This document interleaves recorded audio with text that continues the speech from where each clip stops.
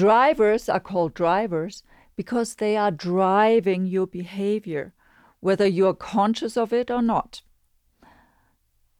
As an adult, you want to be driving the bus, not your inner child. That's the point of all this. Welcome to Inside Out Career Design. In this show, we're obsessed with answering a single question. Is it possible to create an authentic, meaningful, and fulfilling life you love while building a successful and rewarding career? My name is Peter Axtell, and I'm here with Nicola Vetter. We're co-founders of the What'sNext.com Career Insights platform and creators of the groundbreaking Motivation Finder assessment. Join us as we seek to transform suffering into joy for millions of people stuck and confused in their lives and careers. We'll share our insights, discoveries, and life lessons and talk with career experts, leaders, spiritual guides, psychologists, data scientists, coaches, anyone who might hold a strategy or answer to the age-old questions of what's next for me and what should I do with my life? Are you trying to figure out what to do with your life? To figure out what to do with the precious time you've been given on this earth? Or to figure out what only you, as a remarkable and unique individual, can bring into this world? If you are, please join us for one of our live and completely free online workshops where we cover different topics to help you figure out what to do with your life and career without wasting precious time, taking wild guesses, or risking it all. To save your spot in our next live and free workshop, go to whatsnext.com/workshops. We can't wait to see you there. Again, that's whatsnext.com/workshops. Hello and welcome to another episode of the Inside Out Career Design Podcast. I'm Nicola and I'm here with Peter.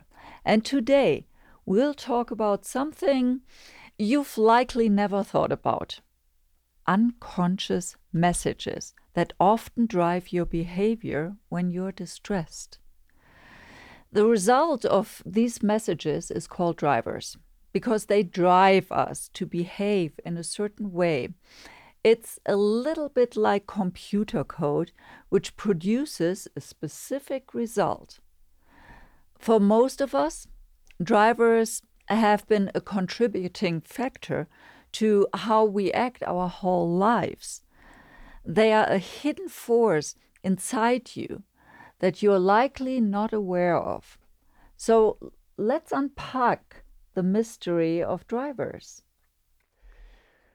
From the moment you were born, your mental tape recorder started recording everything you felt, saw, heard, and reacted to. All subconsciously, of course, since you couldn't speak. So you popped into a scary new world, and you had to figure out quickly how to survive. So when you were hungry, you cried. When you felt safe, you cooed. When you felt discomfort, you wailed in anger. All totally normal stuff. So imagine this scene. You're a baby or a toddler in a room with your mom or dad or someone who was a caregiver. You're looking out at them, and they're looking at you. You start to fidget or cry or sometimes throw a tantrum. Your parents or caregivers try to figure out how to calm you down or behave differently. But when their attempt to calm you down fails, they become stressed. The situation escalates. Then their own internal messages that they received in childhood kick in, telling them how to handle you. At some point, you get the message, unconsciously, early on, of course, that in order to feel safe and loved and accepted, you need to act in a certain way, non-verbally at first. So this message gets recorded on your internal hard drive that records 24/7. That's how those messages get passed on to you. And those are the so-called drivers. You realize you're only okay if you act according to your driver. What that means is that in order to feel safe, you need to obey the driver or drivers your caregivers passed on to you. To be clear, there's no judgment here. Your caregivers, in most cases, were doing the best they could, given their own histories. But what are the implications of this, and why would you care? In your being, you have what's called your free child and your adapted child. You started out as a free child and then had to adapt to those driver messages in order to survive. Totally understandable then, but it's a problem today. You're no longer a child. You're an adult now. So why would you care about this? When you get stressed with a problem and that stress escalates, it will trigger your primary driver, 1 out of 5. And we'll get to those 5 drivers in a moment. What this means is that you will find yourself trying to solve adult problems in the same way you did when you were a child. As an adult, would you go to a child and say, "Hey, Sally, what's your advice on how to solve my problem?" You see what I mean? Drivers are called drivers because they are driving your behavior, whether you're conscious of it or not. As an adult, you want to be driving the bus, not your inner child. That's the point of all this. And to be clear, it's probably not realistic to ever be completely driver-free. But we could go a long way to becoming an autonomous adult as much as possible and without playing games. A quick comment on where this whole concept of drivers comes from. There's a psychologist named Taby Kaler who was doing research on human behavior in group therapy. He watched hours and hours of videotape and noticed that when someone got distressed, they acted in particular ways that kept repeating. And then he discovered that there are 5 patterns that kept repeating, and so he coined the phrase drivers. The 5 drivers are: be perfect, please others, be strong, try hard, and hurry up. There's nothing wrong or bad about a specific driver. In fact, they probably brought you some success, as they do have some benefits. But there's also a dark side to them. That's why it's so important to learn about them and be aware of when they drive you. So let's briefly talk about each driver and some of their qualities. As we do this, see if you can identify which driver might be your primary 1 or 2. You likely have a bit of every driver, but 1 or 2 are dominant. So let's start with be perfect, my primary driver. I've learned it way back in my childhood days when I was compared to others. My cousin Andrea, who always brought straight A's back home, or my best friend Jule, who was so thin my mom could get both her hands around her waist. It feels like you must be flawless and succeed at everything you try. My mom always said, "I want you to be successful." It can feel like your life and work is impossible without perfection. You may also expect perfect standards, not only from yourself, but also from others. And that can cause them to feel being judged. Now, perfectionism among millennials has significantly increased, especially among the gifted population. It's close to 80%, according to studies. But in the end, it's a losing proposition because you can never truly reach perfectionism. Another very common one, that's also my primary driver, is please others. About half the population self-identifies as please others, and even more so among women. It turns out that people-pleasing is an instinct common to all human beings. Some just lean into it more than others. Our need to please is actually more of a need to belong and is very much formed by cultural expectations. Accommodate, be kind, helpful, caring, no matter the situation. Put your own needs on hold. My mom always used to say, if you can't say something nice, then don't say anything at all. People pleaser is actually a blessing and a curse. A prominent example of someone with a distinct please others driver was Lady Di, Princess of Wales. Absolutely. Sad story. Now the third one is be strong. To stay with the royals. The Queen in the Netflix series The Crown is an example. Never show weakness or emotions. But bottled up emotions might one day explode in rage or aggression towards colleagues or even towards the people you love most. Or you might find yourself getting into unnecessary and exhausting competitions with others just to prove who's the strongest, who can work the hardest or the longest.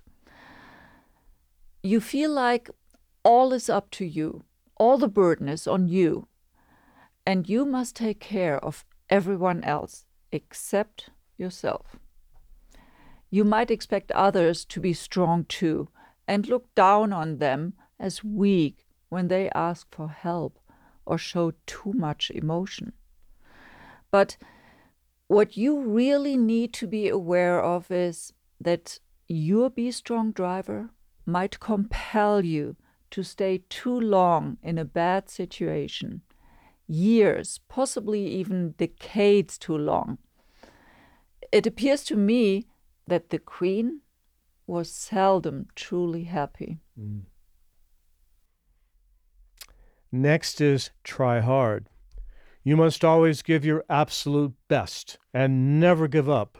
You must always improve and be better than you are now. You must never be satisfied with where you are.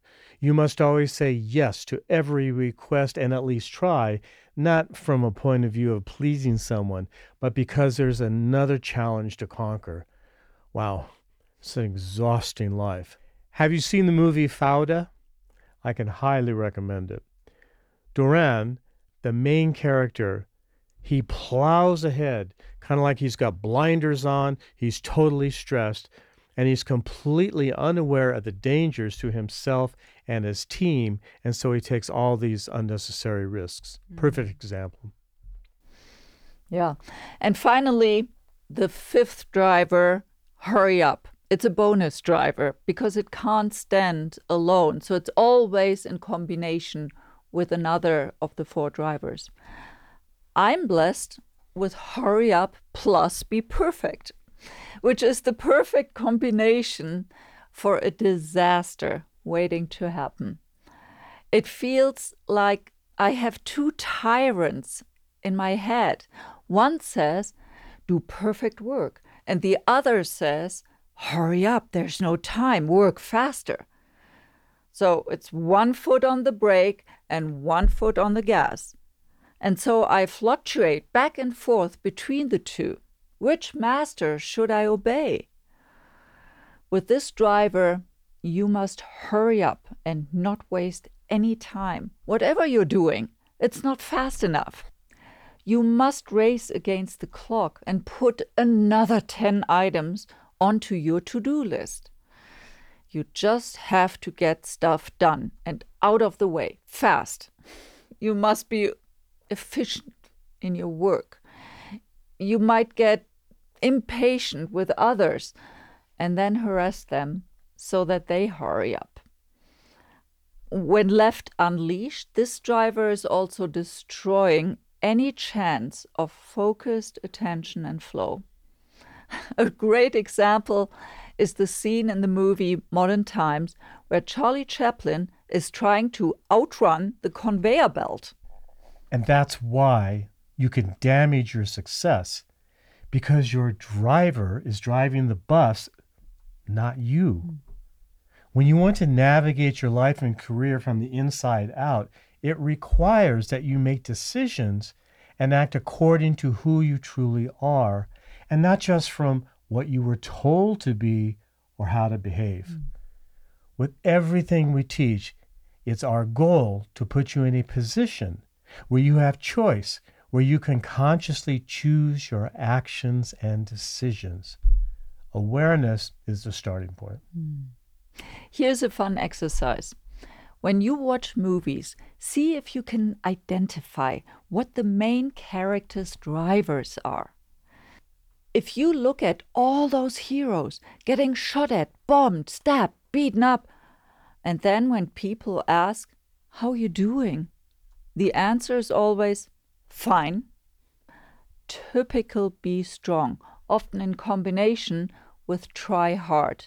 But there's a distinction. Now that you gained some awareness, it's also fun to catch yourself. And if you want to dive deeper into this, we have an online driver's assessment that's part of our Figure Out What's Next program. We teach a whole lot more about it and how to deal with each driver. Your drivers might be the reason you're feeling stuck or unhappy in your life or career. So I urge you to get in the driver's seat yourself. And we can teach you how. Thank you for spending this time with us. We truly appreciate you being here. For show notes, go to whatsnext.com/16, where we share links and other relevant information. And leave us a comment, a question, or a topic that you'd like us to explore in a future episode. We'd love to hear from you. And if you like what you've heard, share it with someone you care about. And subscribe, rate, and review our Inside Out Career Design podcast on Apple Podcasts, Spotify, or wherever you get your podcasts, so you'll never miss an episode. Thanks so much for joining us here today. We'll see you next week for another episode, same time, same place.